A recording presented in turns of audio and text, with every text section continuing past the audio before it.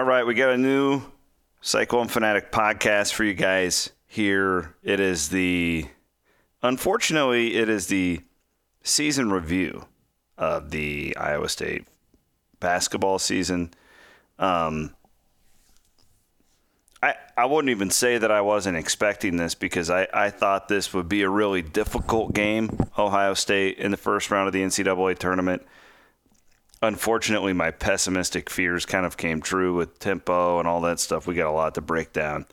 Not only what happened tonight, actually it's like 1:15 in the morning when we're starting this podcast in Tulsa, and we will then turn it into a broader conversation on the season as a whole, and we will look ahead to next year. Don't know how long this will be, but I assume it'll be fairly lengthy. At least long enough for our pizza to get here. And we did order pizza. And full disclosure, Jared was kind enough to go down and get me a Jack and Diet to help ease the pain of tonight's podcast. Which is, and I love my friends at the Iowa Clinic. They probably don't want me having a Jack and Diet, but I think they would understand after a night like that. They have sponsored our coverage throughout the NCAA tournament, and I feel bad because that only lasted one game. So what I'm going to do for them, and this is what you get when you do business with Cyclone Fanatic, we treat our people well. Our women's basketball coverage, as far as they go, will be presented by the Iowa Clinic Men's Center as well. And remember, this ad, they give me this ad to read, and it really resonates with me, and I'm actually really as sad as I am that the Cyclone season is over, and I'm crushed. I promise you. I'm really excited to go see my little girl, too, coming up tomorrow. And they give me this ad to read about watching her play dress up and coaching her games and how she's the most important thing in the world to me, and it's all so true. And the Iowa Clinic makes it easy for you to be there for them. You need to establish your preferred provider today. My guy's Doc Nicholson in Ankeny. For your convenience, appointments can be scheduled online at iowaclinic.com, or you can call them at 515-875-9000. Stay in the game, be a man, go to the doctor. A couple other sponsors I want to thank. Carl Chevrolet for giving us the badass truck to drive down here to Houston. Oh, man, it's awesome. I'm actually looking forward to the drive home because I get to drive that sweet truck. And I also want to thank our friends at the Iowa Pork Producers. You've seen their ads on our content all season long. It's Cyclone Fanatic. And they've been our men's basketball sponsor with all that content. And they are fantastic people. I've gotten to meet so many of our great pork producers in the state of Iowa throughout my relationship with them. And really passionate. I don't like to endorse too many things. The men's health care is important to me, and as is the promoting agriculture in the state of Iowa. I know how important it is. I'm an Iowa State guy, and I'm from rural Iowa, so being able to help those folks and tell their story is great, and I've been thrilled to be able to do that all season long. Okay, hope you guys, we got that out of the way. We wanted to knock out the sponsors. Jared Stansberry, I'll bring him into the podcast now. And Jared, here's my deal on tonight that makes it so difficult is I just don't think Ohio State is that good. I felt like Iowa State played one of its worst games of the year and its most important game of the year and still almost won, and that leaves a really sour taste in my mouth. Yeah, I definitely get that. I mean, I think there's one place on the floor that Ohio State really had a decided advantage over Iowa State, and that was in the paint with Caleb Wesson.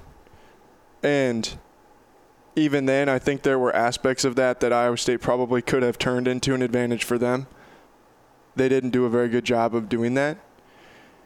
Now, I'm sure we'll get into a lot of the reasons that I think that or a lot of the factors that I think went into why Caleb Wesson was able to have the game that he was. But it just felt like if they could get over the hump where they're down 1, they're down 3, and that 3 felt like 10. But if they could have got over that hump, I really felt like if it's like, okay, you can get the lead, get ahead by 1, get another stop, get up by 3, boom, right there. It's like I think you can bury him a little bit. Your old deal about Coach Gilmore, they lost it in the first 4 of both halves. Yeah, and then I felt like if they could just get through this one, then Sunday they would have gotten a lot of that out of them. I think you could see that some guys were maybe a little bit nervous tonight. Oh, man. That when I knew we were in trouble, when I say we, I'm not referring to the Cyclones, it's just everything in general. I knew that we were on a roller coaster tonight when Horton Tucker went down on that first possession and launched the fadeaway 3 from the left wing. And I was like, oh, no. And then on the ensuing comeback, Wesson, I don't even know if it was a foul, Jared, but he was super physical with Mike Jacobson, basically threw him out of the way, which he did a lot of tonight, and they didn't call it. And I go, they're going to let him play. And that was a bad sign for Iowa State. All right, so here's exactly what I was going to say about this situation. A player like Caleb Wesson, where it looks like he's throwing people out of the way, a lot of the times I don't think that he really is. Mm-hmm. It's that he's so big and so strong. Oh, yeah. It looks like he is. Yeah. He's just – and that's why I said I don't even know if it was a foul, but I could tell from that one – because it happened right in front of me. I was like, they're going to let him play tonight. And Iowa State needed a game that was going to be called tighter. Well, and I think that some crews are going to look at those things and they're going to call them – I think that they probably, by the letter of the law, technically, they probably are fouls. But some crews are almost going to give him the benefit of the doubt for being big. And just it's like, what can you do? The kid can't play if you don't let it go a little bit. And I think that that's what this crew was. The thing that was frustrating to me, which is generally what happens in the tournament. Yeah. In the tournament, they let the players decide it. Yeah, and I like that. I would rather it be like that than calling everything. Yeah, I agree with that. I think the thing that made it so frustrating to me was that – excuse me. The thing that made it so frustrating to me was that when – Iowa State would try and be physical with him, it doesn't look as natural as it does for him to be physical with other people, to where you see Cam Lard get some fouls that I thought were a little bit cheap, were just a little ticky-tack. You saw Mike Jacobson get some fouls that were like that. And then after those fouls would happen, were when you would see him go on 3-4 possession stretches where he would get some really easy buckets where he was able to bury some people off of those pick and rolls and stuff, because there was nothing that they could do defensively to combat that. Mm-hmm. Because at that point when you're like, man, if I can't do this, then what can I do?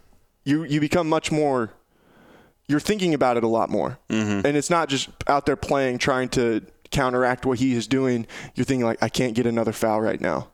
And then all of a sudden he's just kicking your butt, pushing you way up underneath the rim, and he can catch the ball and turn and put it in the basket. And that's what was frustrating to me, was as somebody who's sitting there watching it, is that, man, the officials are almost I don't know what the right word. They're almost like taking points away from Iowa State in this situation, or not taking points away, but they're harming Iowa State in this situation just by the fact that they're not as big as him, so they can't push back on him. So when they push back on him, it looks like a foul, and then they call the foul, and then what can you do? Mm-hmm. If officials are going to call things like that for Caleb Wesson the entire tournament, Ohio State can make a very deep run. I don't think they can.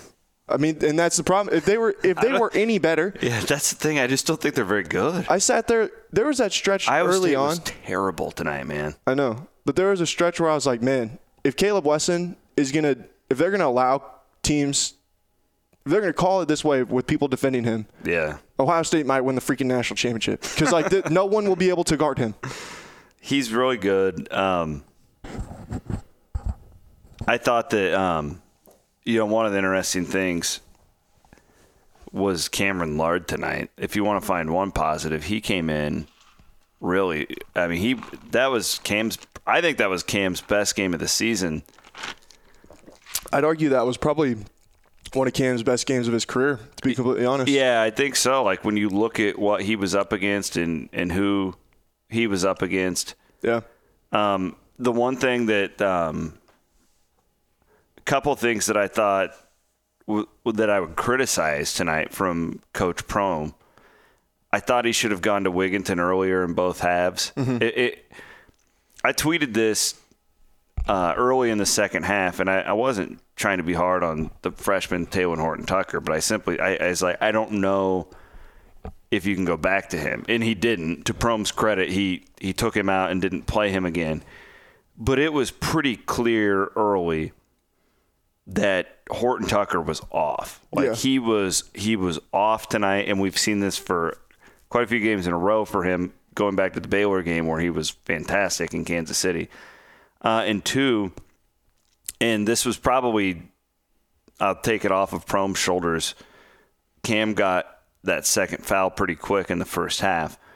But Mike Jacobson had a really hard time tonight. And you could see tonight, and remember everybody how good Jacobson was a week ago. Mm-hmm. We don't want to kill him. The matchup against Wesson, though, exploited Mike Jacobson's deficiencies just when it comes to size and athleticism.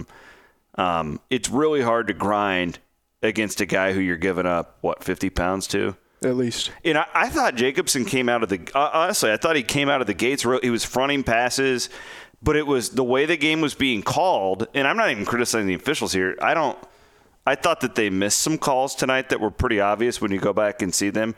The whole style of the game, I thought that they were fine.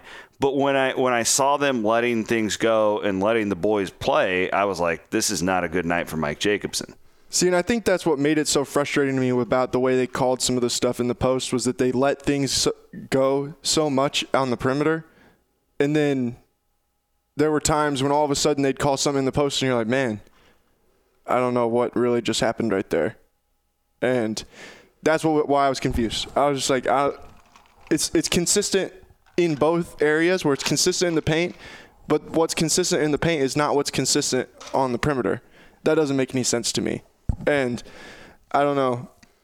I think the thing that Cam was able to do is that he could really outrun Wesson, and his length, I think, gave Wesson some issues. The only knock that I'll give Cam is that there were some times where he overplayed himself out of rebounding.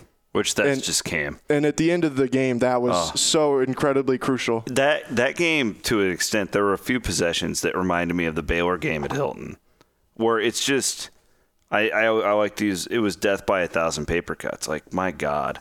How many shots did Ohio State take tonight? I don't know. A lot more than Iowa State, I can guarantee that. I didn't. The thing about that game is after it, I was just kind of sick about it where I didn't even look at the box score, hardly. Yeah. I mean, I looked up Jacobson, Babb, and Horton-Tucker were a combined 2 for 17 from the field. There's not, and then you compare that to, what they were doing in Kansas City. Mm-hmm. You're not going to win tournament games. No. You're not a high enough seed. You're not this isn't a 2 and a 15. Right. That makes it really difficult to win NCAA tournament games when you have 3 starters doing that. Yeah. I mean, I think what's crazy, Jared, is the offense was the problem tonight. I thought Iowa State competed well defensively.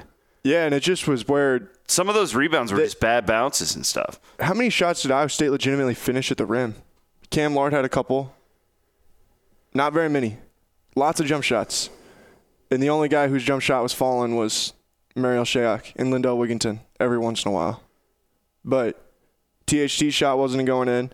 Mike Jacobson, a lot of shots that I think we've gotten used to seeing him make. There was multiple where I was like, where he would step into it, and I'm like, man, he's making that. And then he wouldn't. Would you say that, in your basketball mind, I don't want you to be a journalist here. I want you to be a basketball analyst, okay? Mm-hmm. Did Iowa State no-show in the NCAA tournament? No, I don't think so. I don't either. How much different was this from? Okay, Ohio State took 5 more shots than Iowa State, which is not near as many as I would have expected. Man, a game like that, your possessions are so limited. Yeah.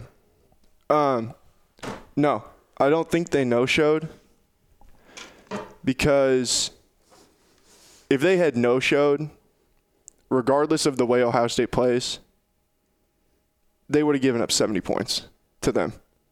Got beat by 10. But they gave themselves an opportunity to tie the game with 10 seconds left and had every opportunity to be able to take control. That's so frustrating. And I think they competed really hard defensively. They gave themselves a chance on that end. Yeah. Shots just didn't go in. They were closing out. They were doing all that stuff. And they just turned the ball over and competed really like crazy. Inopportune times, when they're making their runs, and then all of a sudden they have 3 bad turnovers in a row. And the shots didn't fall. I mean, Bab had the look at the end. Halliburton had the one in the corner. Like, those are shots they were hitting last week. Mm-hmm. How much different is that from the Kansas State game? Yeah, where just instead opposite. of Iowa State making the plays to win the game, it was Ohio State that did. No, you're right. That's a really good comparison. Basically the same game, except Marial Shayok made 2 shots in the corner. Shayok, I thought, was really good tonight. This was if you're an NBA evaluator and you're wondering what to do with Marial Shayok, put the film of this one on. He made a couple of those shots were tough. Yeah. Kid's really good, man. Andy's a really Shayok's not going to be a starter in the NBA, but he could be a good locker room guy to have. I mean, that's why Niang's going to be in the league for 10 years. George is never going to make an all-star game, but he's a good guy to have on the end of your bench. That's the guy that when we're standing in the hallway waiting to go in the locker room, I just couldn't get it out of my brain how bad I felt for that kid. Shayok? Yeah. You know what? Like, I saw him last week. Everybody saw the video that I had of Naz. God, it got viewed 100,000 times, I think. Shayok came and interrupted the video when I was trying to interview Naz. And I let the camera keep rolling. And you can see Shayok say to Naz, man, I needed this. I needed this so bad. I needed this. Talking about the championship. And I only point that out to your point, like, of how badly he wanted a run. And you know what popped for me tonight after the game? Season's over. I knew it. Whatever. That locker room tonight reminded me of Dayton. Yeah. You weren't there. I know what you're talking about, though. So Niang is balling, and everybody remembers that, okay? Mm-hmm. Going back to Dayton after they lost to Aaron Craft, ironically, to Ohio State. And thing was, Niang was the only one crying. Yeah. Tonight, so Halliburton, Condit, Wigginton, Horton Tucker were all borderline inconsolable. Mm-hmm. And Halliburton, I don't think, talked to anybody the entire time we were in there. I talked to him. Did you? Yeah, I talked to him. I got some video, but honestly, I just didn't post it because I don't know. I know we're given locker room access at these tournaments, but I also feel like there's part of me that I posted a picture of Tyrese just because I wanted to show the image to the fans, and I was trying to give the fans perspective. Like, I know you're mad about the game, but these are young people, etc. But, like, I almost feel like there's certain videos just don't post it. Yeah. If that makes sense. No, I agree. The Niang one was That's why I didn't even try to talk to him. Yeah. And, like, he didn't play that crucial of a role in the game. The Niang one was iconic. Like, I knew Matt Van Winkle was shooting it for us, and I was there, and I said, and I'm barking at him. I'm like, get this.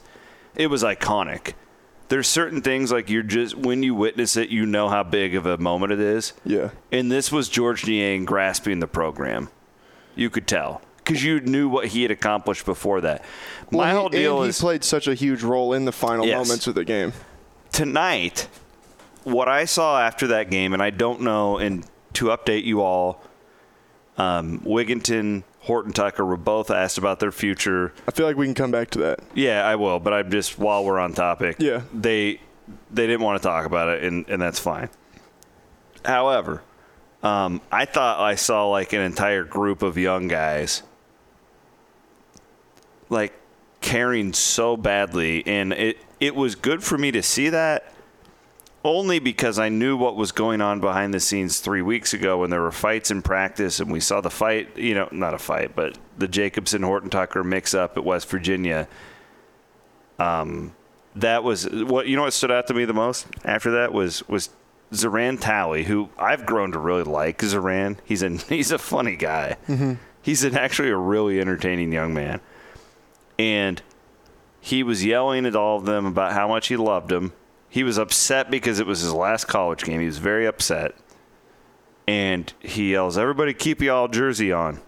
Like, we're getting one more picture as a team." And that, I don't know, that kind of popped for me tonight. Like, I think that so much was made of all this. I think the team did come together and unfortunately picked a really bad night to have one of its worst games of the season. But I don't think that they no-showed because they competed tonight. They just didn't win. I think Zoran is a really fun story because from where he came from when he was at Old Dominion, getting kicked off the team, and I think all of us have a pretty good idea of that kid had a lot of problems, a lot of trouble at that school. And he got here and played a big role on that team last year and had some really good moments. I think we kind of expected a lot more out of him than what we got this year, and it never really seemed like he got that much of an opportunity just because of the sheer fact of numbers. It was going to be hard for him to make a huge contribution at this point, especially with the hole that he kind of dug himself by getting suspended to start the season. But that kid's going to leave with a master's degree. He got to be part of a championship team and is an all-academic, all Big 12 kid. You know what's funny about 2 years after getting kicked off the team at his old school. He his first media day, I did a story on him. I don't know if you remember it, about how he was telling me the story about how he would sit in bed. He sat in his bed all day at Old Dominion, and all he did was study for like 15 hours a day so that he could get into Iowa State. He took like 22 credit hours or something. I remember the first time that I talked to him, I asked crazy him story. What he had to do to graduate, and he's like, "Yeah, I'm taking 22 credit hours in the summer." And I was like, 22? That's insanity. He's like, "Yeah, man." He's like, "Is this what I got to do?" I like telling the stories like that. It's good to. I just think it's good for. But so back to the locker room thing. Yeah. You see so much where people will crap on those guys, and that's being in those locker rooms is probably one of the hardest parts. Dude, it sucks because you get just being around these. They're kids. Taylor Horton Tucker's 18 years old, and you know how much that guy has put into all this stuff. Yeah. And when you're 18, you look at a guy like Michael Jacobson and Mariel Shayok and Nick Weiler-Babb. Nick was crying a little bit, but you can tell, you can see that they've got more perspective on it, where it's like this isn't the end of everything. Nick knows that he's either going to go play in Europe or get a job. Right. And even Jacobson, Mike was actually more like he was stoic, stern, leader. I'm going to rally my troops. It was kind of cool to see that side of him. But to those guys at the college basketball level, this is all that they know. This group of guys, that's the only thing that they know. And the idea of guys like Mariel and Nick not being there to them is so foreign that can create a lot of emotion, And I think it's cool to see, but at the same time, it just really makes you sad. Where you're like, man, I hurt for these guys. Yeah, and like 95% of fans are great. Man, the Twitter can get vile. Mm-hmm. Yeah. My least favorite part of this night every year is not the locker room deal, because it's almost like kind of therapeutic to like put everything in perspective. But it's when like the fans, like who all want the same thing, like turn on each other. I hate that. And I don't like Can we move on to the Prohm thing now? Yeah. I have something that I pulled up that I think is perfect for. Because I think we're done on this game. Yeah. I don't know how else we can analyze the game. I have something that I think is perfect for the Steve Prohm thing. Okay. Have you ever heard of The Man in the Arena by Teddy Roosevelt? No. I think it was a speech that he gave it was a speech in 1910. It's pretty. Wow, look at you. Pretty famous, but pulling like history and stuff. So I'll read you the first couple. Read it to me, and I'm gonna go grab a beverage. All right, it's the first couple lines. Grab me one too. It is not the critic who counts, not the man who points out how the strong man stumbles, or where the doer of deeds could have done them better. The credit belongs to the man who is actually in the arena, whose face is marred by dust and sweat and blood, who strives valiantly, who errs, who comes short again and again, because there is no effort without error and shortcoming, but who does actually strive to do the deeds, who knows great enthusiasms, the great devotions, who spends himself in a worthy cause, who at the best knows in the end of the triumph of high achievement, and who at the worst, if he fails, at least fails while daring greatly. That's good. You should write a column about this. I know where you're going with this. There's a picture of Prohm tonight where it's just him by himself on the sidelines, kind of kneeling down. Yeah. And that's a guy that's taken a lot of crap recently, and that's exactly what that made me think of, where it's just the dude has stuck by everything that he stands by, stands for, and unapologetically, he just keeps being him, and because that's what he believes in. The Alabama deal, I think he closed the door on it. I semi-reported it last night, and you were with me, and I made sure Jared read my tweet because I didn't want to disrespect Jeff Goodman, Jeff Goodman was one of the first bosses I ever had in this business. So I go way back with him, like over 15 years. But I had it locked in. Like he's not going anywhere. And here's what I hate about this deal. Anybody who replaced Fred Hoiberg had a really immensely difficult job. That most people can't comprehend, like how hard that is. I feel like Fred now, that he's been fired from the Bulls, the Nebraska stuff, I don't want to get into the Nebraska deal. No. But it's like a ghost.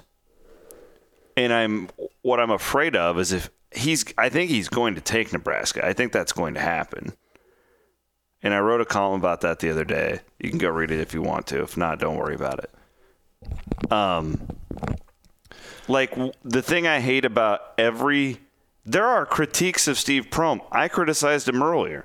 I think he should have been starting Wigginton earlier in the season, to be honest with you.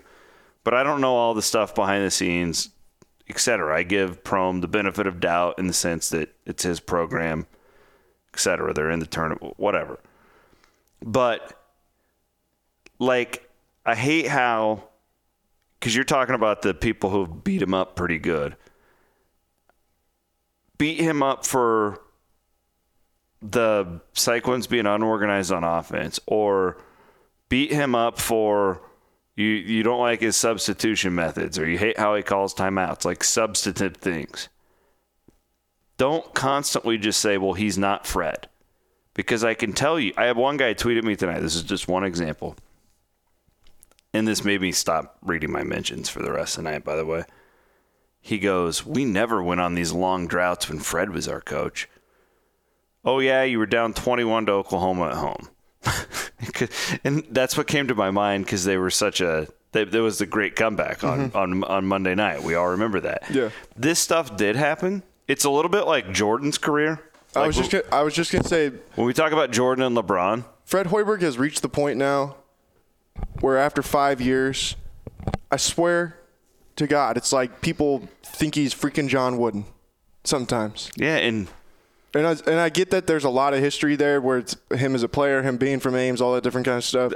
Some Iowa State fans still feel spurned. Yeah. Like he, man, I don't know. It's like the people who don't like Harrison Barnes because he went to North Carolina. Yeah, and they still root against the kid from Ames. Yeah. They want him to have a terrible NBA career because of that.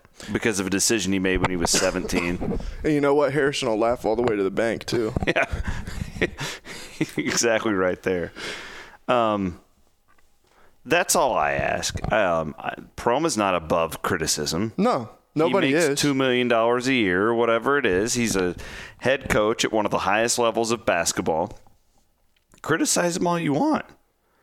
But it doesn't have to always be that way. And the timing of the Fred Nebraska thing could not be worse.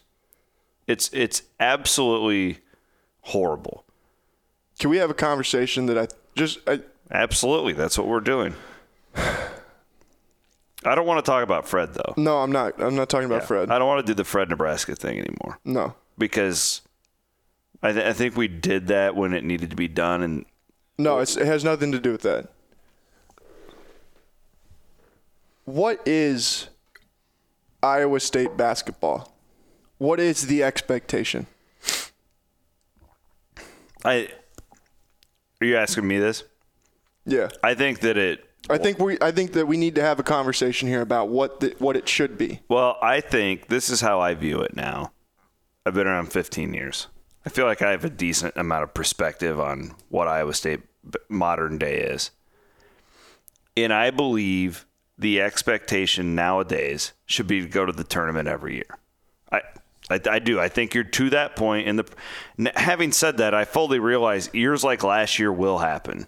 That happened. Like, remember when Kentucky was playing in the NIT? Like, every now and then you're going to have a rebuilding year. Shout out to Robert Morris. Yeah, Bob Morris. But when I size Iowa State up against the Big 12, I believe the program is in a position now with facilities, more importantly, with the best fan base in college basketball, and I firmly believe that Iowa State has that they are in a position now where the expectation should be to go to the tournament every year. I say that because with that, you hope that every 1 out of every 3 years or 4 years, there's a peak year. Go to the Sweet 16, can go to the Elite Eight. You give yourself a chance to win the national title. Yes. I think every Iowa State fan, because of where ticket prices are, how hard it is to get into Hilton, all that stuff, your expectation should be to go to the NCAA tournament every year. And once you get into the tournament, weird stuff can happen. Okay. Tonight wasn't weird stuff. Iowa State played terrible tonight. I'm not wiping that away. UAB was an upset, right? Like that. I told Ross tonight on our show, like that if Ohio State beat Iowa State, I didn't consider it that big of an upset. I mean, they're a Big Ten team. They've got really good players. Chris Holtman's a great coach. I love him.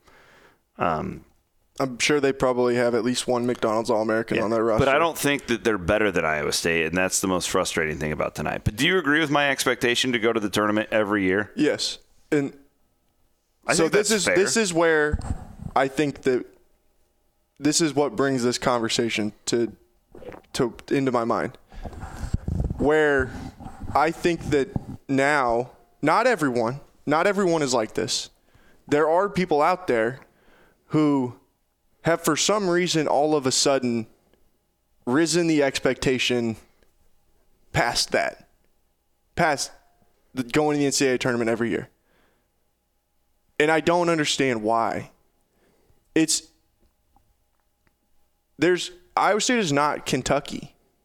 Like, that's just a fact. And I don't mean that to say that Iowa State can't be. I'm just trying to be real. Well, let me cut you. They're never going to be Kentucky. Like Kentucky is one of the most. And it's yeah. You won't be Kansas. You have to be the best version of Iowa State that you can be. Exactly. Like Bill Finley, who I absolutely adore. You all know that. He always says, like, I'm never going to apologize for what we not. We're going to – how does he say it? We won't apologize for what we're not. We appreciate what we are. He says something like that. And it's always he says a lot of wise things, so Finley, they all kind of run together. Finley is he's a genius. But anyways, I get what you're trying to say, though. Yeah, your point is well taken. In what is this coach's 23rd year? Yeah, here's what I don't want to do though, Jared. I don't want to spend too much time here analyzing what the vocal minority thinks in the fan base. That's fair. You know what I mean? And that's the dudes who are really boisterous. And we appreciate them too. It takes all kinds. I think your point is well taken. Here's the problem with this year. Well, and I think the thing that brought this up is that I had somebody ask me why can't we want expectations to be raised, because that's what Matt Campbell has done with the football program. And I'm like, okay, well, let's think about where the football program was when the expectation was raised from. I mean, Iowa State football is traditionally one of the worst programs in the sport. And that's what I'm saying. Yeah. To raise it from that, where it's like, man, if we can go to a bowl game every other year, that's pretty good. But Iowa State basketball is not that. Iowa State basketball is not the top of the top. It probably isn't even second tier. But it's still a high-level basketball program in terms of the history of basketball, of college basketball. So that's where I'm just like, sometimes I think people need a refresh on that. The Hoiberg, there are still limitations to Iowa State basketball that are just inherent. I mean, based on geography, that is just going to happen. Absolutely. And my expectations for Iowa State football, let's say that Campbell, in a perfect world, is here for 10 years, okay? I would hope that at the end of 10 years, your expectation should be to get to 6-6 every year. And with that, don't be pissed at me for saying that, everybody. Hear me out. If you get to the point where you're always at 6-6, no matter what, that's worst case scenario, there are going to be peak years where you go 10-2, where you can get to a lot like Iowa. Mm-hmm. I mean, Iowa has inherent advantages that Iowa State does not have, but there's not many years where Kirk Ferentz lays an egg and goes 4-8. They're going to have more years where they peak and go 10-2. Well, yeah, when you can go 10 years and your goal is the expectation is 6-6, go to a bowl game every year. That's when, after that period of time, then you're like, okay, now we can start to raise the expectation level. Now the expectation is to win compete to win the conference championship. And by the way, none of this conversation would be possible without Fred Hoiberg. Yeah, it all ties together. And that's in Iowa State basketball, it's close to the end of that 10-year cycle, but it's still in those 10 years, Iowa State's been to So Fred Hoiberg took over in 2010, right? Yeah. So in that 9 years, Iowa State's been to 7 NCAA tournaments, 2 Sweet 16s, won 4 Big 12 tournament championships. It's a pretty damn good 9 years. It's the best streak in Iowa State basketball history that we're currently in the middle of. So why can't it just be natural to where eventually the expectation raises? It can. It's a great point. How long did it take Gonzaga to get to where the expectation is we're going to win a national championship, go to the Final Four? That program was really good for a long time before all of a sudden the expectation was raised to the point where if you lost in the second round or in the Sweet 16, that's a disappointing season. It's a great point. I think that my biggest defense of Prohm, and I like Prohm a lot. Everybody knows that. However, I will criticize him. I think that his timeouts are weird. Yeah. I don't necessarily care for how he subs. I think he does some quirky things as a coach. I think that he should probably button down on the offensive stuff next year, get a little tighter, whatever. I think that their pace is way too slow. When you look at KenPom, they need to be playing faster. I just criticized him for 5 things. However, yeah, I'm not a basketball. I'm not. You know way more about the sport. I'm not Jay Billis. Okay. Mm-hmm. I feel like one of the things that is my strength is I feel like I know Iowa State pretty well. The people, the fans, what it takes to recruit here, and that's where Prohm thrives. Yeah. The only people who truly have had success in my time of covering Iowa State are the ones that truly believe in it and want to be here. To me, Prohm feels like a version of Bill Finley, who, like, Bill could have gone other places. And if Steve Prohm wanted to move on, he could right now. Mm-hmm. He could. He does not want to. And you know what? If he did, there would people be a lot more disappointed, I think, than what anybody realizes they would be. It's you don't know how much you love them until they're gone type of thing. Yeah. Again, like even if Prohm did leave, I'm sure Iowa State basketball could be okay. It would be fine. Yeah, but it takes a certain type of guy or gal to work here. We've seen ones that did not. Wayne Morgan was never going to work. I mean, I was around that guy all the time. It was not going to work.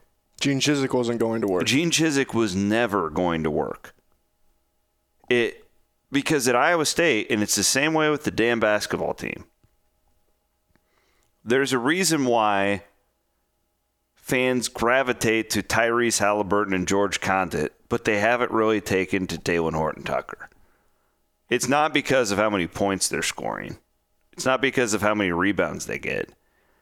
It's because of what Halliburton and Condit give back to them. And that's where Prohm gets it in the sense. And I know I realize at the end of the day, you can be the nicest guy and smile all the time, but if you're not winning, fans aren't going to care. I get it. You have to be the total package, and you have to be able to do both. But Prohm is a guy who has been here. Was this his fifth year?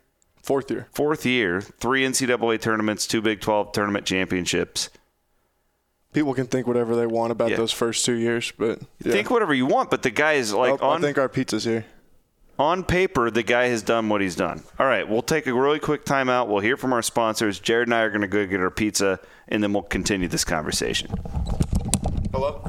Hey, guys, it's Chris interrupting this podcast because, everybody wants to know that I get it asked all the time. How can we help Psych One Fanatic? Well, you help Psych One Fanatic by you support our advertisers, and everybody needs to be aware of eye care. I wasn't for a long time, and I went to Ames Eye Care, and they really helped me out. It's changed my life. I don't have headaches the way that I did. You've heard me talk about this. They're also in Des Moines at Des Moines Eye Care, and you need to think about this with your family. Get the kids checked out. Encourage the wife. Anything.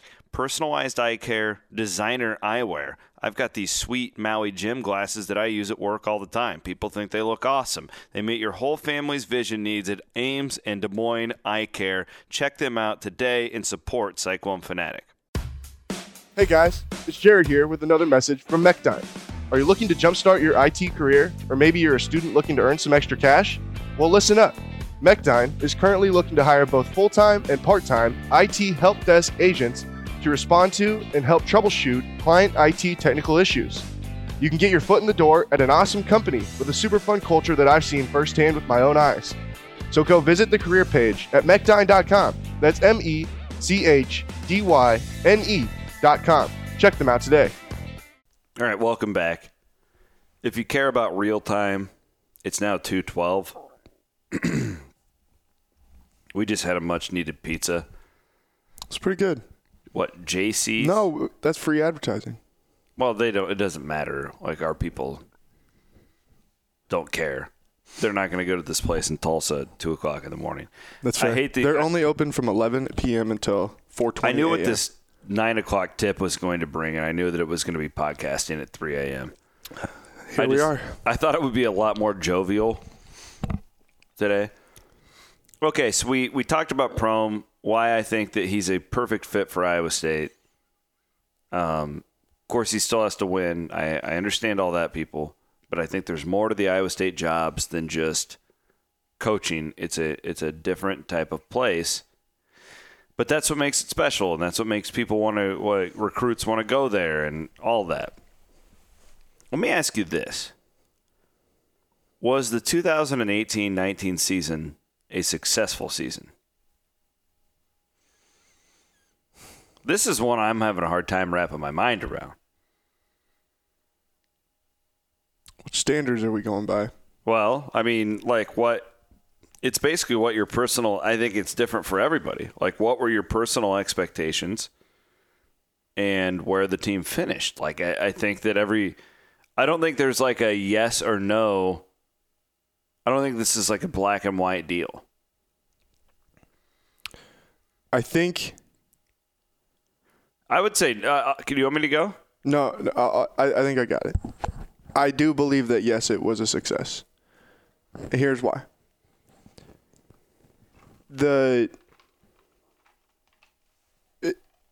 Today, I'm disappointed. Tonight, I'm disappointed. But I think that 5 years from now, we'll look back at this and we'll remember it as the season where everything was proven that you'd crossed the bridge from one era to another.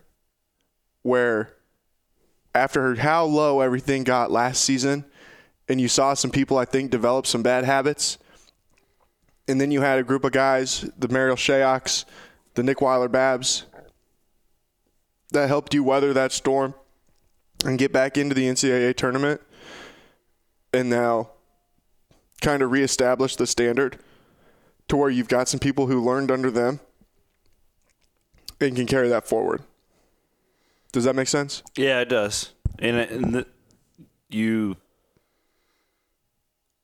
Now let me go the other way, because this is where I'm also at.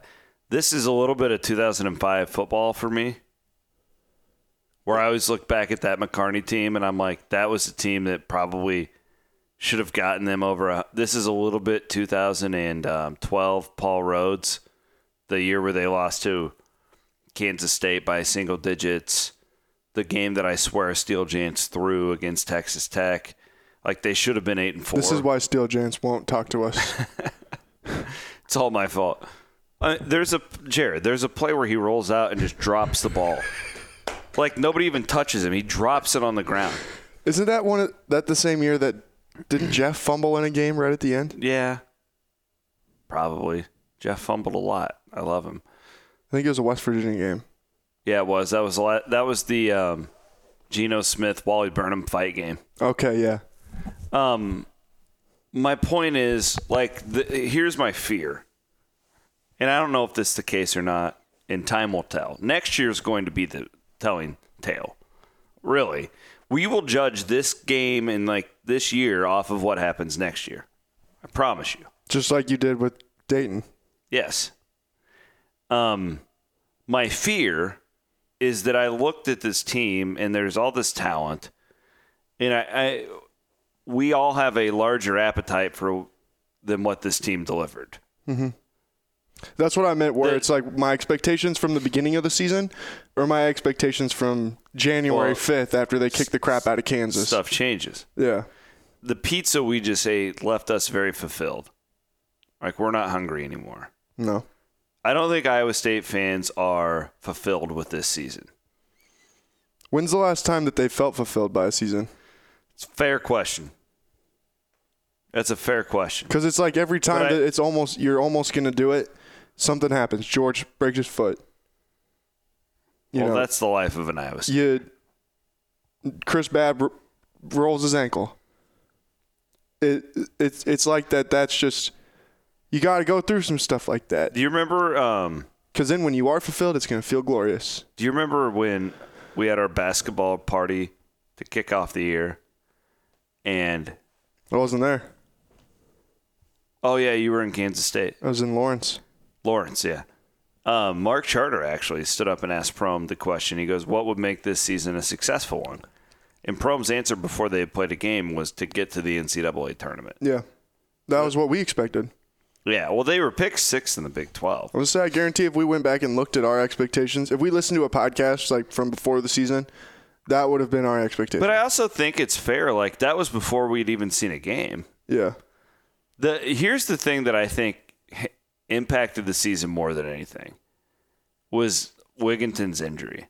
Mm-hmm. I think if he doesn't get hurt in that first game, you're looking at a 3 seed instead of a 6 seed. I think you're looking at the Big 12 regular season champions. I do too. Because I think a lot of these kinks would have been worked out a lot earlier. Again, this is where I think people are not fulfilled. What about if Cam hadn't been suspended? When I think back to 2005 football, all I think of are the what ifs. What if Jason Scales didn't fumble? What if Greg Coleman, there's all these things. What if Nick Leaders picks up the fumble at Nebraska? What if DeAndre Jackson picks it up? Nick Leaders gets the interception in double overtime if DeAndre Jackson just picks it up and runs. There's all these what ifs. I feel like 2018-19 basketball is going to be remembered as that unless next year they can really rally, which I think that they can. I wrote this in the Hoiberg column earlier this week. I think that if Horton Tucker and Wigginton both come back, I think you're looking at a top 15 team preseason next year potentially. If they go out and get a grad transfer, for what it's worth, it sounds like the Prentice Nixon. I try not to write about him too much during the year. It sounds like he's going to fit in really well with this group, especially with the way that Prom wants to play. I mean, we talk a lot about toughness with this team. So he's got to be tough to have played for Larry. He not only played for Larry, he embraced playing for Larry. Yeah. I think he'll fit in well. He's not going to bring you the offense that Shayok did, but you hope that between Wiggs, Halliburton, and Horton Tucker, you can kind of make up for that. The team next year could be that good. I mean, you could look at it. I'm still not convinced Bill Self is going to be at Kansas next year. Iowa State could be a top 3 pick in the league. Yeah. But Kansas State is bound to drop off. Yeah, they're in trouble. It's a good thing they've got a high-level head coach. Yeah. Go Anteaters. Wasn't his fault. Too soon. It's poor officiating. But yeah, I think that. But I would buckle up for the offseason too. I think for a fan listening, it's going to be an up and down offseason. Like you're going to. I would about promise you, Horton Tucker and Wigginton will declare for the draft. Test the waters, yeah. It's test the water season. Yeah. Clearly, that doesn't mean that they will go. No. I would think, let's move on to that part of the conversation. I cannot, in my mind, imagine how Talon gets drafted this year based off of just his inconsistency. If he is evaluated, and I want to make it clear, I always want these guys to go. Like when Hakeem Butler and David, that's great. Like you go to college to get a job. These guys' jobs are football and basketball. Like if you can go get paid millions, do it. Do it. But you also want them to make smart decisions that are best for them long term. And Fran Frischel is the one who pointed it out. It was when the Clones you were there. But it was their game at Kansas this year, and whoever was doing play-by-play brought up, like, oh, yeah, Horton Tucker's showing up in mock drafts. It would have been Bob was choosing. Yeah, and Fran goes, I don't even want to hear about it. He's not an NBA player. They need to come back and learn from Steve Prohm and all the – and I do believe that. And I'm hoping that Lindell I think Horton Tucker needs another year. My hope is that with Lindell, I'm kind of seeing this with him, but I think he's grown up a lot in the last 2 months. I think I know some folks who maybe have been through this experience, maybe playing for this head coach. Yeah. That might be good to get on the horn and talk to these guys. Specifically one of them that maybe lives in Denver. Yeah, the guy number 11. Yeah. Whose name will be in the rafters at some point. Sounds like a good text for Coach Prohm to send and say, hey, maybe talk to these guys a little bit. Whatever. I'm just saying for fan-wise, I think that just prepare yourselves because that's going to be a deal. Even if, like, let's say you lose one of them, you really got to like the core that Halliburton brings you. That I think George Condit, I don't know if you guys listening read my profile on him from yesterday, or it was like 2 days ago now. But that's a guy who the staff believes can take as large of a jump as anybody from this year to next. Can we talk about Cameron? Yeah, I mean, and that's a elephant in the room too. Like, if Cam Lard continues to grow and there's a human aspect of this, I think that everybody should be really rooting for him. I mean, what a big piece that is for next year. How do we know? I want to believe Cam is doing the right stuff. What does it take to get Cam doing the right stuff every day? I don't know. I don't envy Steve Prohm for having the job of figuring out how to do that. No. Because when that kid's doing the right stuff, we saw it tonight. God, he was good tonight. Dude's freaking good, man. He was awesome tonight. By the time he's done here, if he's doing the right stuff every night, he'll be first team all Big 12 player. He'll be a NBA guy. That would be my pitch to Wigginton if you wanted to get him to stay. And again, if Lindell, I don't think anybody's going to tell Lindell you're a first round pick. But if they did, like, I would tell him to go. But like Lindell, like with Mario out the way, and if Lindell's doing like what he's told, Lindell could be an All-American next year. Yeah, he could. He could be Big 12 Player of the Year. Yeah, which, frankly, we kind of said the same thing last year. But he didn't come around, and he had the injury in his defense. Yeah. The reason Steve wasn't starting him too, like I want fans to understand where Steve was coming from. You personally, like, I watched the games, like I said earlier in this podcast, like I wanted Steve to start him. There was a point where I'm like, where things were really clicking in January, and I'm like, oh, this looks really good. But then it's like, okay, let's mix things up a little bit, right? Let's see.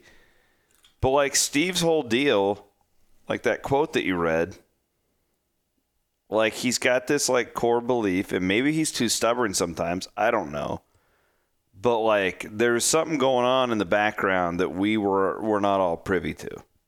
That's why Lindell didn't start for a while. Mm-hmm. It's not because of the basketball stuff. In my opinion. That's my opinion.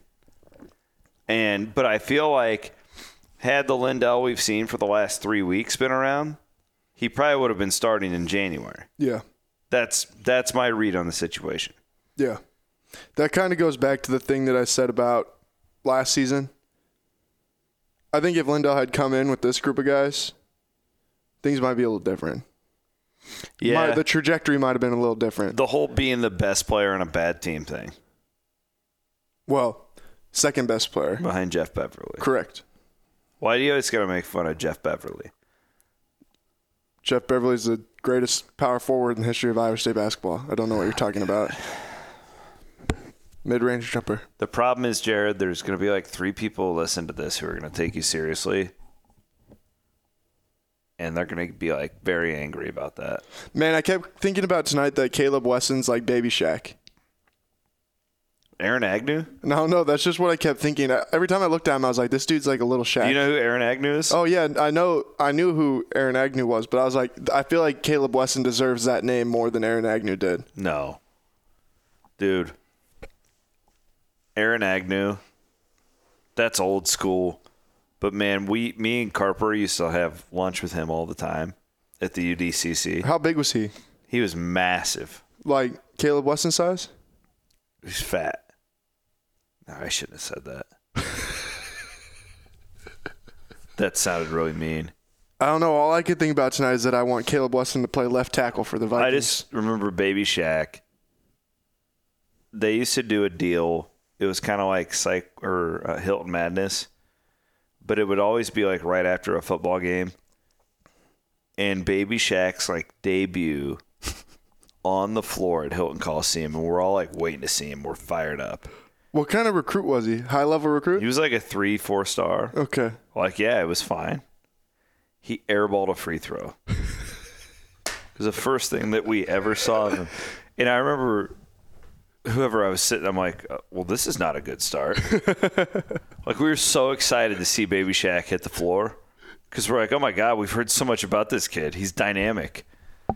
He's because he had told me and Carper that he was going to go pro. He's like, yeah, I'm just here for a year. And seriously, he meant it. And we're like, this is great. We got this like McDonald's All-American because we didn't know. Like recruiting like sites weren't very prevalent and everything back then. We didn't know. Sorry if Paul Clark's listening, but I wasn't going to pay. I was in college. I couldn't afford it. Nobody else was doing that. At least not to hear about Aaron Agnew. Well, and like nobody else. He was like a mythical figure. Like the Register didn't cover recruiting back then. Unless it was signing day, probably. And Baby Shaq goes out and airballs a free throw, and we're all like, what in the... Who the hell is this guy? Yeah, anyways. Why couldn't Caleb Weston have airballed a few free throws tonight? What were we talking about again? We're on the next year. Oh, Cam Lard. Yeah, we were talking about Cam. I hope that Cam is back. I can't say I'm confident he'll be back. I hope Cam is back. I hope so too. And I think you can see that he's a lot different than he was. Man, he's like my dog Dirks. Like Dirks always wants to do the right thing. Yeah. But sometimes he's going to run out in the mud and track it into the house. Sometimes he's going to pick up a shoe and carry it around everywhere. But it's not because he's trying to be bad. That's how I view. Like Cam, is a player. When he commits one of those dumb fouls, it's because he's working his ass off out there, and I appreciate that about Cam. And I think Cam has come a really long way, and he's a guy Iowa State fans should be pulling for. Mm-hmm. I am. On a personal level, I am pulling for Cam Lard. I want him to leave Iowa State with a college degree. Yes. It'd be a really cool thing. Yeah. If he could do that. College degree and a shot to play professional basketball. Yeah, and an opportunity to go play pro basketball and a career that makes you forget about some of the stuff that he did before. He's not a bad guy. No. That's the thing. Well, the problems he had are not – he's not beating anybody up. Correct. He actually is a very lovable person if you get to know him a little bit. Right. And it's like the things that make you forget the volatility of what he was as a freshman or as a sophomore. Yep. If I had to ask you, besides THT, besides Lindell, besides Cam, is there anybody that you would not bank on being back? I mean, I think you have to look at the end of the bench. This is 2019 college basketball. Is Terrence Lewis happy with his time? Man, I was so high on Terrence Lewis. Yeah, you were. Man, we should go back and pull up some of your quotes from like Kappa City League. I don't know what happened there. He's such a good high school player. Regardless. Yeah. I mean, I don't know. Maybe he really likes being a Cyclone. Yeah. And like Mike Warren. I would prefer have guys be like that. Like Mike Warren. And then you can watch them develop, and hopefully they I'd rather have guys always stay for 4 years than move on. But I also understand if they want to move on, like they have the right to do that. I think that's the only one that I look at that I'm like. Yeah, because I think Zion's pretty happy, and he's going to play. Yeah. He's going to see time eventually. Yeah, it was just a battle of numbers this year for him. I'm optimistic, and maybe I shouldn't be, but I'm optimistic. I think that the offseason, I think that Wigginton and Horton Tucker get the feedback that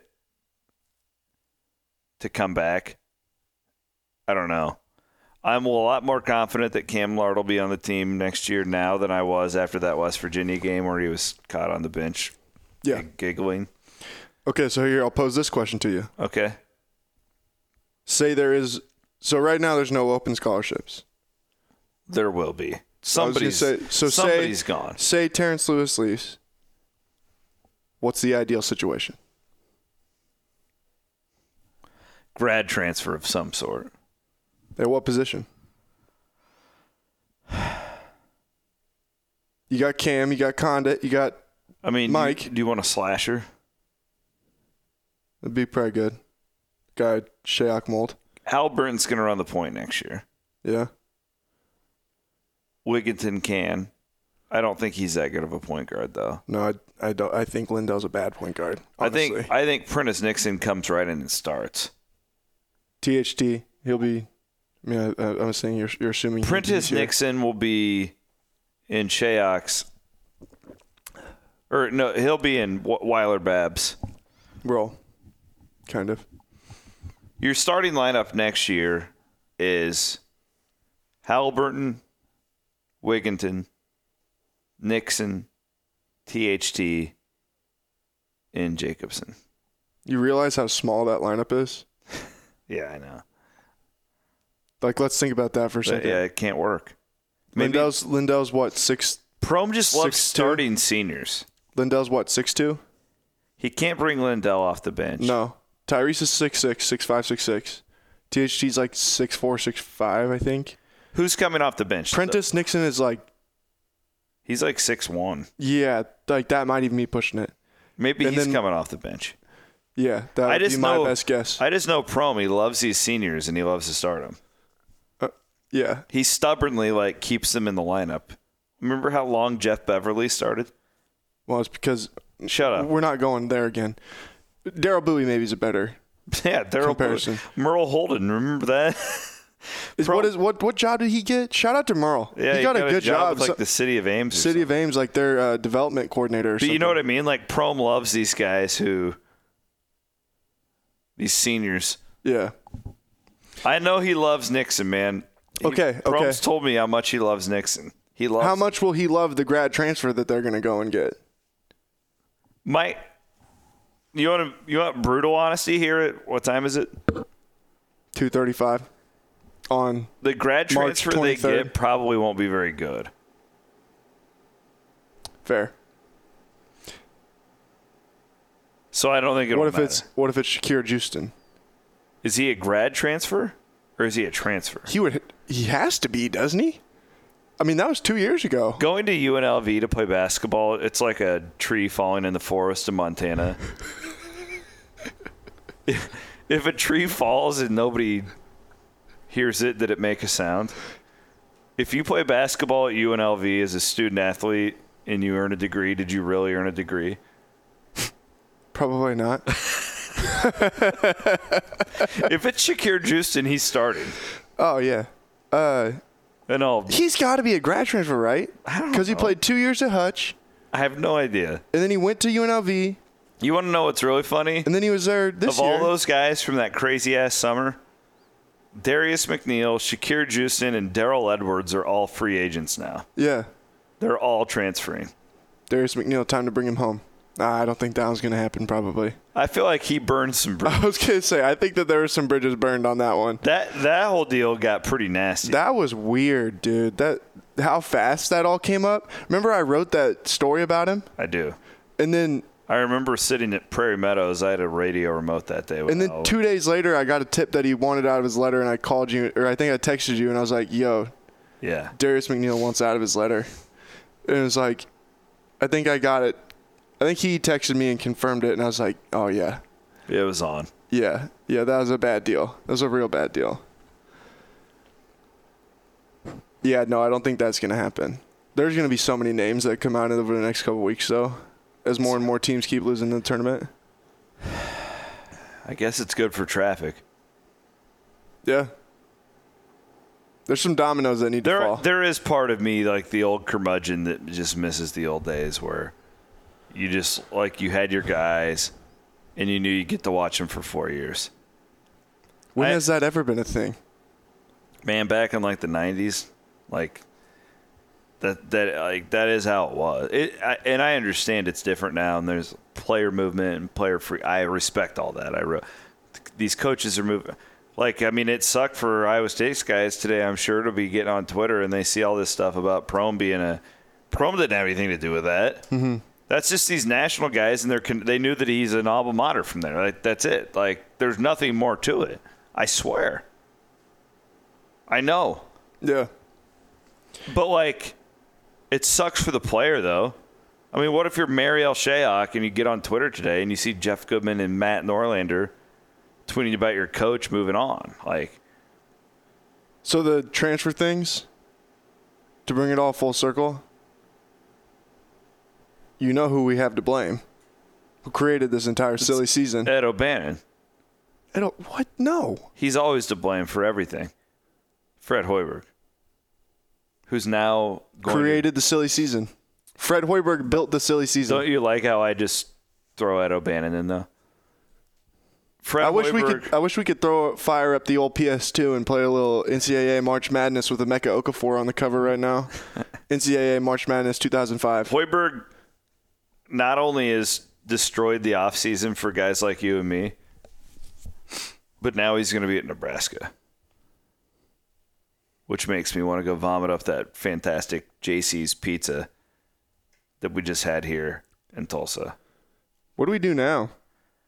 We need to wrap this thing up. No, I just mean, like, this is like the worst part of the year. Well, every year for guys like us. It's the worst, but it's also the best. I'm locked in on women's basketball right now. I know. But, like, for me, it's the worst but the best because it's like this gets over and you're just like, now what the hell do I do? Cover recruiting. Yeah, I know. Spring football starts on Tuesday. Get to go to pro day. We got that. We got the NFL draft. Get to go watch Mike Warren work out at pro day. I don't think we got any realignment this year. That sucks. I love realignment. See, that's what I'm saying, though. There's way more, like, you got to do way more work to get the stories. I have a prediction. I think Prohm's going to get an extension. I think that Dresser and Finley are each going to get extensions. That'll be stories. Campbell's always good for a good story. You do realize that the upcoming Iowa State football, I mean, they're going to be like picked top 3 or 4 in the Big 12. Yeah. There's a lot going on there. You know what I'm going to be doing? Yeah, I can't wait 5 months for that to kick off. I'm going to be getting that Cyclone Fanatic app launched. Did some work on that today. What else we got going on? We're working on getting the Cyclone Fanatic, the Super Fanatic Premium completely like up and running. It's not yet. What's in the store for CF Chronicle this summer? God. Well, I got to finish Transfer U, which I can do now because I wanted Shayok and Jacobson to have their chapter. Yeah. And Bab, because he was a transfer. Yeah. So I can do that here. Zoran Talley. In the next couple of weeks, I can get that done. Dude, Zoran Talley would actually be good because it'd be the one where it's like the on-the-court stuff maybe didn't make as big a difference, but the off-the-court stuff. Yeah. I thought about McCarney. Like it's simply called McCarney. That or the story I've always wanted to tell, and I've just never known the best way to do it, is all the guys who have died who play for Dan McCarney. It is a crazy list. Mm-hmm. There are so many guys who have died, from Chris Love with cancer to, guys being murdered to Hiawatha drowned, like Stevie Hicks committed suicide. Like there's all kinds of stuff. But you want to make sure if you're going to do something like that, you got to do it right, Yeah. Like, it's a deep subject matter too. Well, I wanted to write like a really long piece on that, but it's just, I've talked to Mac about it, and that's a story I want to tell. I've got one that I want to tell. What's that? Then I could do the writing for it and stuff. Which one? Larry. Yeah. That'd be a good one.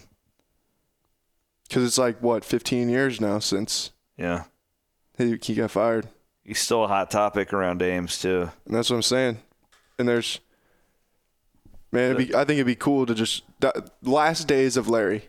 That would be the name of it. Yeah. And you talk to everybody about what that, like how frantic it was. Yeah.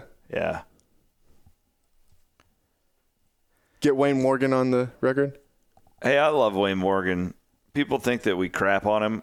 I just don't think he was a very good coach. I loved Wayne. Where's Wayne at nowadays? He was at Hofstra for a while. He's still coaching? No, not anymore. But he was an assistant there for... Yeah. When he got fired, he stayed at Ames for a long time. He was just waiting out the contract, and he was... Wasn't he like... He was selling like satellite I was just saying, I thought that he was like installing satellite. Man, I'll never forget one night. I thought that was maybe a Brent Bloom. I went to some bar folklore story in like North Ames, and he was like playing the guitar. Seriously, he was a guitarist. Man, just imagine in 2019, like Prom gets fired. I would say Prom gets fired, and you walk into the bar at. Oh man, I don't even know any bars in North Ames anymore. It used to be called Brewers. It's now the Brick Street or the Brick House. City Grill. Brick City Grill. Imagine you walk into the Brick City Grill and there's Steve Prom up on stage playing his guitar. Man, he'd do a hell of a country song with that twang. Man. I love Prom. I love all the Iowa State coaches, man. They got a good thing going on. They really do. Go Cyclones today. Let's get a win. Hey, to wrap this thing up, because I do want to go to bed. What time is it? 2:45. We have a 7-hour drive tomorrow. We do. I want to give a sincere shout out to my girls, the Iowa State women's basketball team. Get to the Sweet 16. I love that group of young ladies, and I love everything about what they stand for. And I want you to get back to Chicago so you can I need to exercise some demons. I'll say you can mend some fences with some folks that you may be upset in maybe some local watering holes. Real quick, let's recap Tulsa. All right. We found a spot on the first night we were here. We went to a couple spots on the first night we were here. We did, but the one that we ended up at Orpha's. And this would be like, we talk about on like my hometown bar, the Shittily D, your hometown bar too. The Inn de Clare. It reminded me a lot of the Inn de Clare. It reminded me of like a bar you'd find in Clarinda, but it's in downtown Tulsa. Yeah. And the problem is you can smoke in bars here. It's insufferable. Like my allergies have been acting up for 3 days just because I went into this Ofra's bar. I mean, it was just like I got more secondhand smoke in the 2 hours we were there than I have in the last 10 years. Promise we were there a lot longer than, I promise you we were there a lot longer than 2 hours. It seemed like 2 hours. The other great thing about that first night was, I think it was called Arnie's Place, where we were sitting outside and you you built a fire. This is a good story. We're outside. It's warmer down here, but it was still chilly that night. We only went into this bar because it had a sign that said cold beer. Yeah. And it I flickered. was like, hey, we got to get into there. And there was a fireplace in the outdoor like patio portion, and the log was just barely there were still hot coals. Mm-hmm. And I took it upon myself to create the fire. And y'all made fun of me. I mean, you did a good job. Yeah, hell yeah, I did. It was a great fire. You were just picking up logs off the ground. We have no idea what they were really intended for. Did it warm you up? It did. Was it a pretty fire? It did, and then I got you a bottle opener so you can. God bless you. That was your Christmas present. All right, so then that was night one. What did we do night two? Ghost hunting. That wasn't last night, was it? Yeah, we went ghost hunting last night. Man, it feels like we've been here a lot longer than what we really have. Well, I mean, we've literally worked like 15-hour days. True. Yeah, we went ghost hunting. And then we went ghost hunting. I think we're pretty convinced that there's some ghosts there. This Mayo hotel. That might be the biggest disappointment of them not winning, is knowing that, one, we can't go back to the Mayo. We were doing that tomorrow night. And two, we can't go to Smash Mouth. Yeah, and Smash Mouth was here tomorrow night in downtown Tulsa, and I told Jared I would take him to Smash Mouth. And that can't happen. I'm so pissed. Every time I have great plans for another night in the NCAA tournament, the Clones lose. The last time that happened was UAB, and I had already booked to go on a bourbon tour. And then you left. And then I was just like, I just booked a flight. Yeah. I didn't want to stay. I wouldn't want to either. It's just like why we don't want to stay in Tulsa. Well, especially after a Big 12 tournament title run, because you've just been gone for so long. Yeah. And I'm banking on the women going to the Sweet 16, and I'm calling their games in Chicago. So, yeah. Okay, but we went to the Mayo, and we did some good investigating. Pretty convinced that place is definitely haunted. It's haunted. Yeah. That hotel is haunted. We have multiple eyewitness reports. Specific stuff. That hotel is haunted. That guy in the here's the deal. We had the 16th floor, there's a ballroom at the Mayo that's haunted. And the problem is, like, just regular Joe Schmoes can't get into it. We know because we tried. Yeah, we tried, and we couldn't. We had a verbal commitment from a source who was going to give us a key to the elevator to get us to the 16th floor. I was going to do an EVP session tomorrow night to try and get evidence of the afterlife. And that can't happen now. Thanks, Clones. That was kind of rude. Just kidding.